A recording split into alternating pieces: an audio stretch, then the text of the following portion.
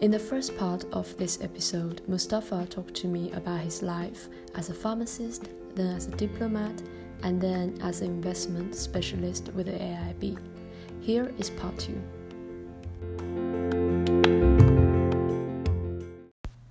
I remember I visited the bank 3 years ago and I was so impressed that you were doing your MBA at the same time, coping with all the work from the bank. I remember the bank had a lean team structure principle where everybody was shouldering a lot of responsibilities, so that must have been difficult. And now you are in a new environment, adding more perspectives to the bank's portfolio, extending the portfolio to other regions. So what have you learned on China MENA while you were in the bank compared to when you were a diplomat?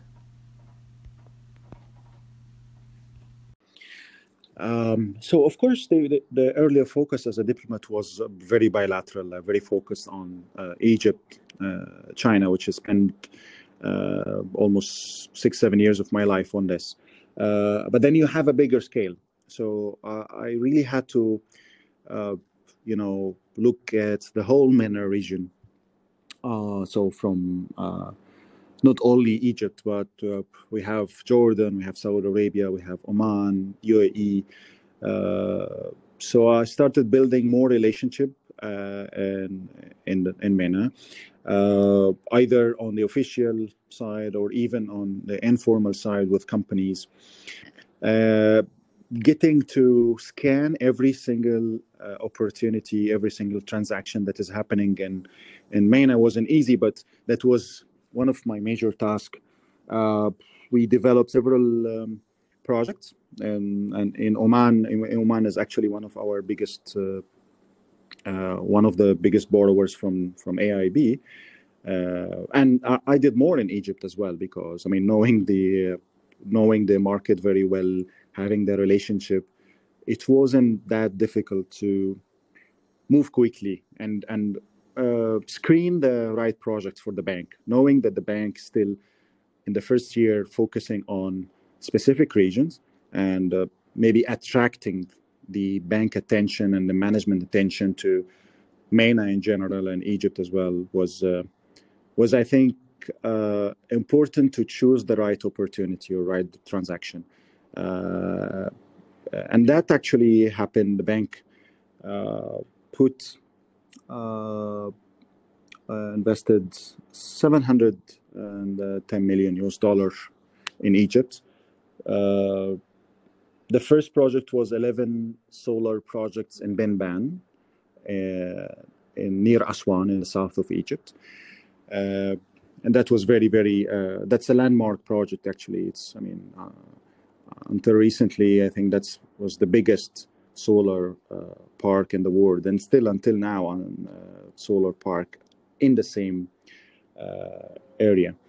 I also work on a sovereign projects with the Ministry of Housing for a big rural sanitation project. We work with World Bank on that, and AIB involvement went up to $300 million.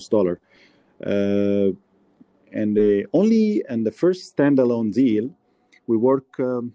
We had an FI arm in the bank, so we work on with financial institutions, and we work with the National Bank of Egypt on financing their projects up to $200 million, 150 from the bank and 50 from another institution. And it was very helpful to give them the opportunity to give these projects, especially infrastructure projects, more attention in the country, especially the small scale project, because the focus of the bank was on the bigger ticket size. But lending to National Bank of Egypt or other banks in Egypt would help to focus on this. So in general, it was very interesting to focus on the bigger picture. Spend more time on traveling to these countries, meeting, building network, and introducing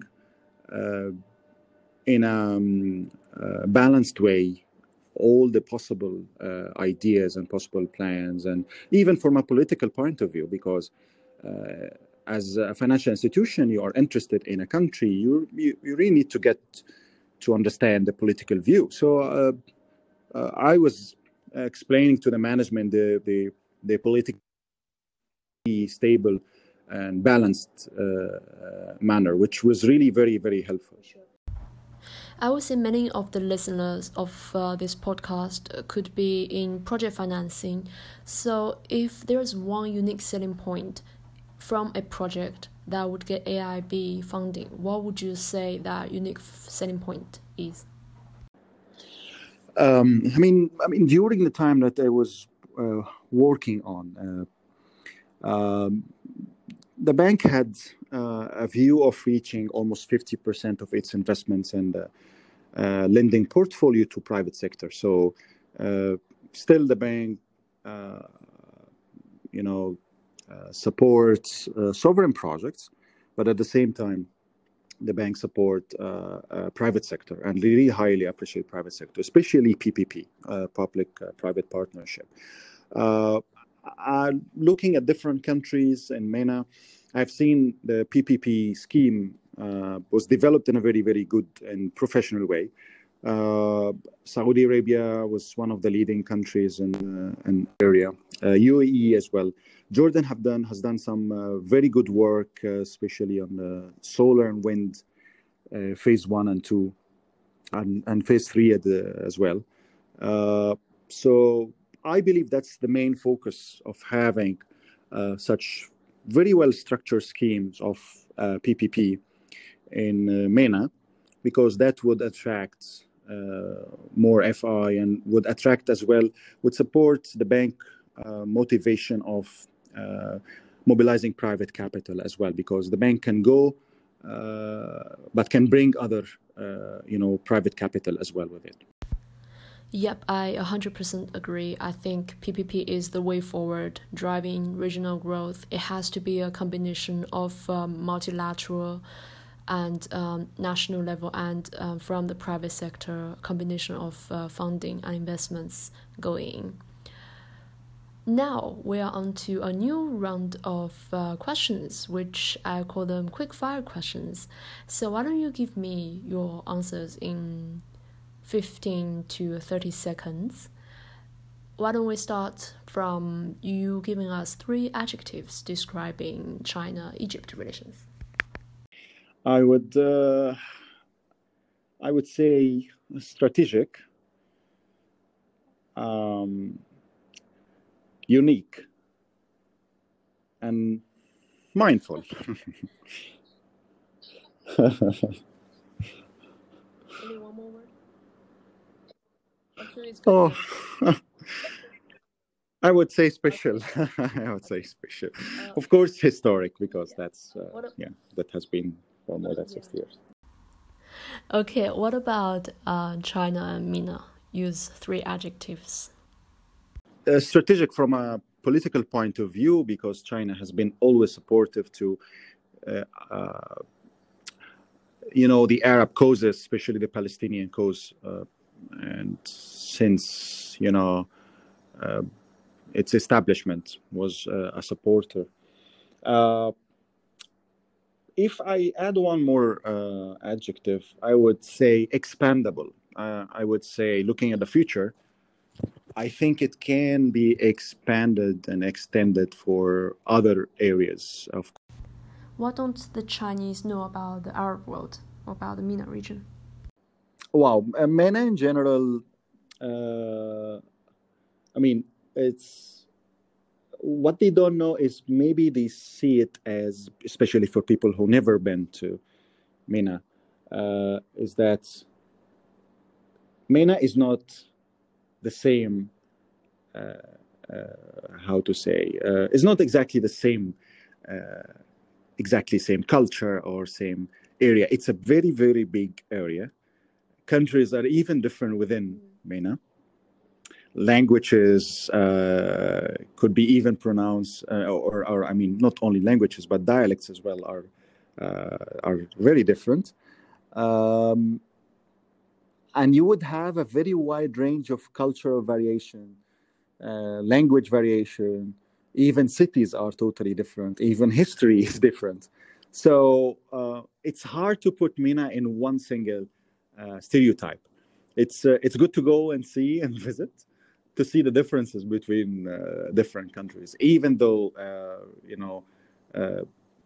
language is almost the same, culture is similar, but you have a lot of varieties in MENA, so there is a lot to see.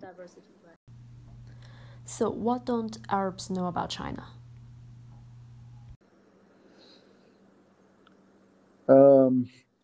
China is totally different from what you have in mind. In China, you can have more than 100 cities that can be capitals for very big major countries. There is a lot to see in China. So China is a continent. Again, a stereotype that I've been, some of the people I know, they are stereotyping things. But once they arrive to China, once people visit, they say, wow, it's totally different from what I expected. So in terms of culture, again, it's not the same.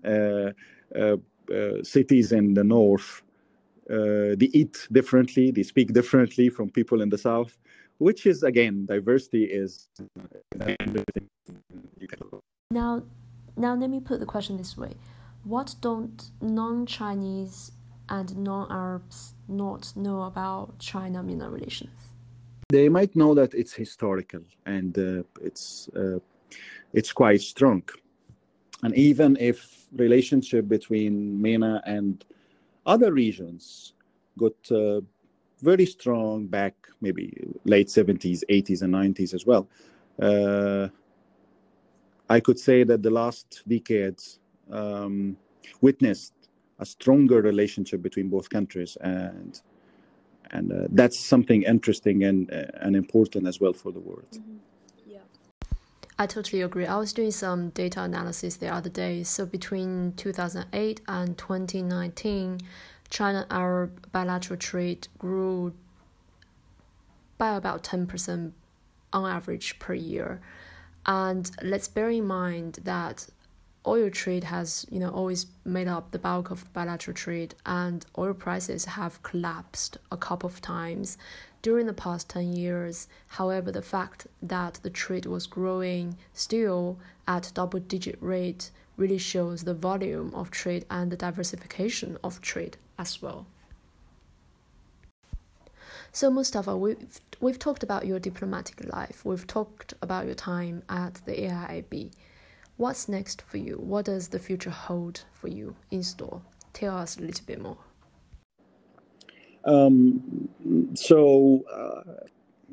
For some, family health issues, I had to really relocate.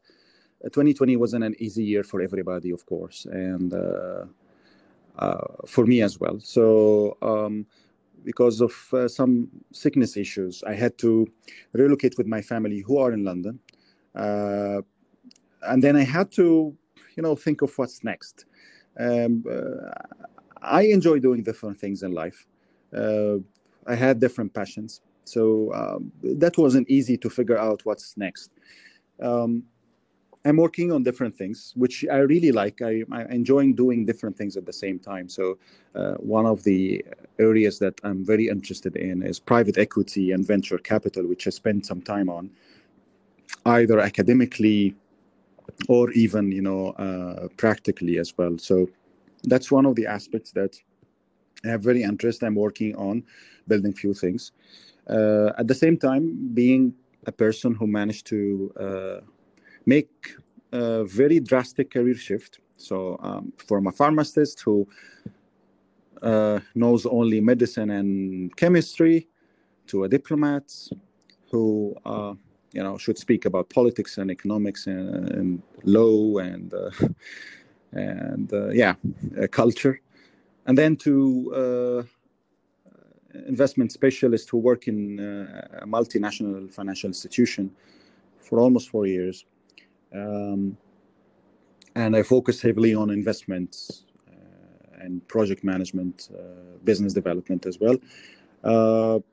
I developed a way, or let's say a blueprint, step-by-step guides for anybody who want to do this. So for especially, executives, business managers, and management professionals uh, who feel that they are multi-talented, multi-skilled, and they think they want to do something new in their life.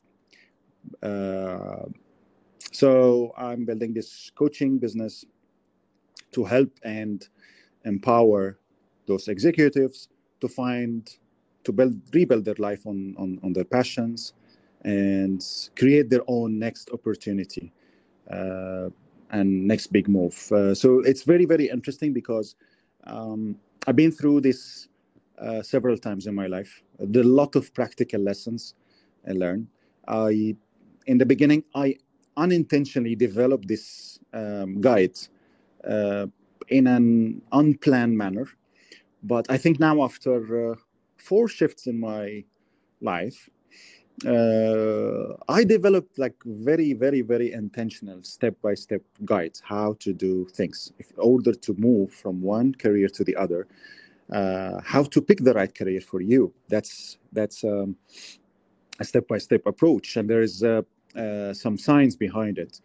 And then right from there, how to move on. And even earlier, I help people to rebuild their life on different foundations, because one of the ideas that we were brought up on, we learned in school, in order to succeed in life, you just need to specialize in one single career, right? Early specialization.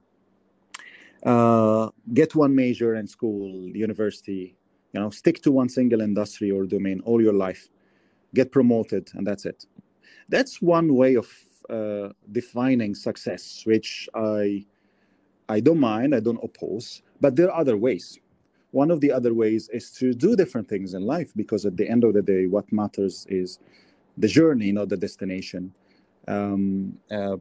People always tend to focus on the destination, which is not the point, but the journey of learning new skills, doing different things in life, enjoying the fulfillment feeling of achieving different things in life. And another feeling, which I think very few people felt it, which is living different lives.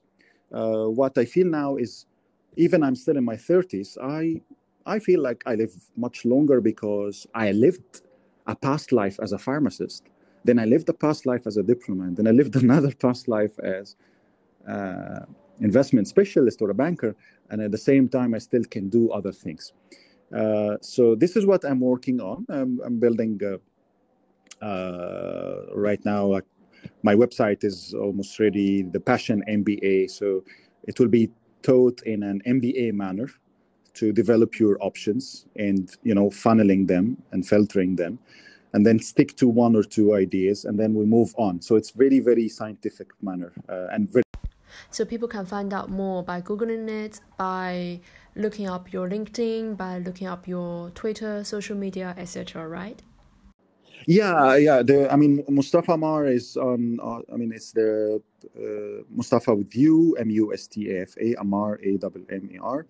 It's on social media. It's on Twitter. It's on LinkedIn. It's on Facebook, Instagram, and it's linked to the Passion MBA as well. At the same time, I'm writing a book on the same subject, which is helping people how to rebuild their life on different foundations. And it's very focused on, scientifically research how to build your life on different foundations, and then how to develop your passions and values, how to marry them. And then at the same time, how to start from there, doing this within a scope of time that is different, of course, from a person to a person. But this is something we can always coach people how to do it. I agree with you, Mustafa. Sometimes when I tell people I find more similarities than differences amongst Chinese and Arabs, people seem to be surprised by my conclusion. However, when we think about it, our generation, the younger generation, something is quite similar. That is, the material life has pretty much been satisfied. At least at home, my parents always say, there's no way you're gonna starve, and there will always be a roof over your head. So I think we share the same thing, which is really just going for your passion and also being able to afford changes. And I think we appreciate that we are in this sort of lucky position.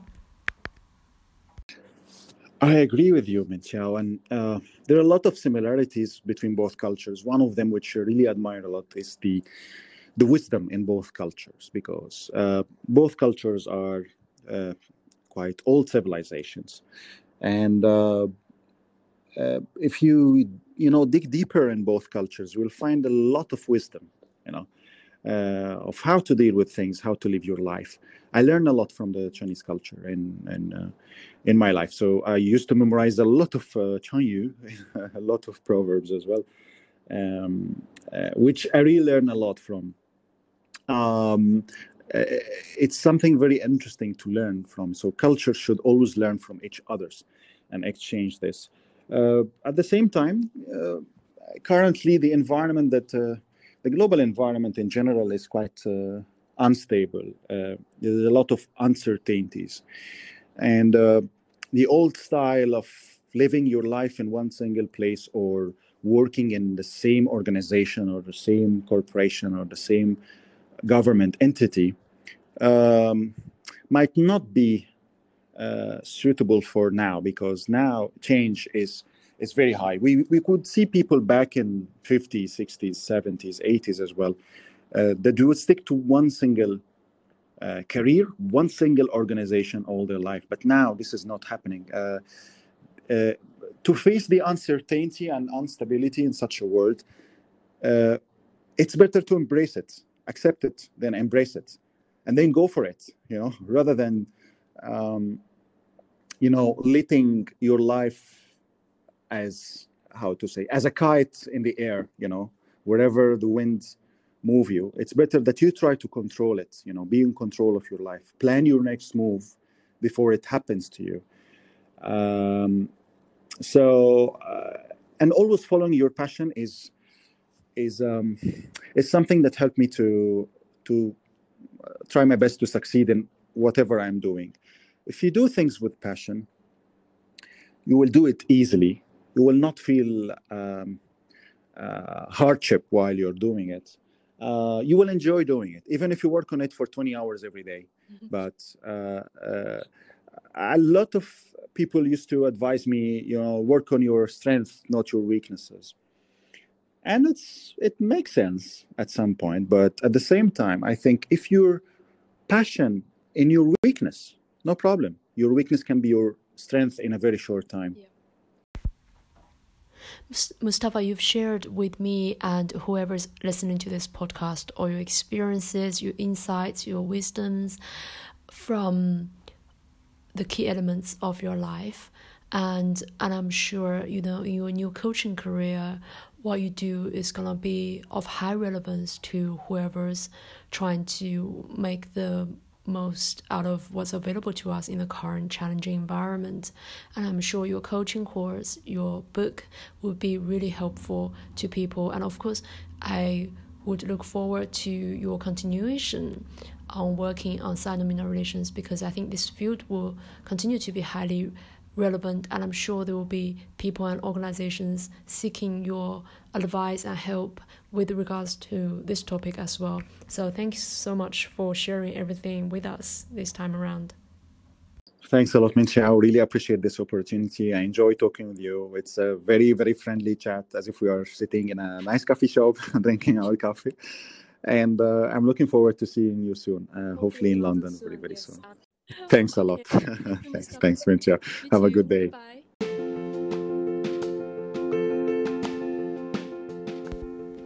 So there you have it. That's my conversation with Mustafa.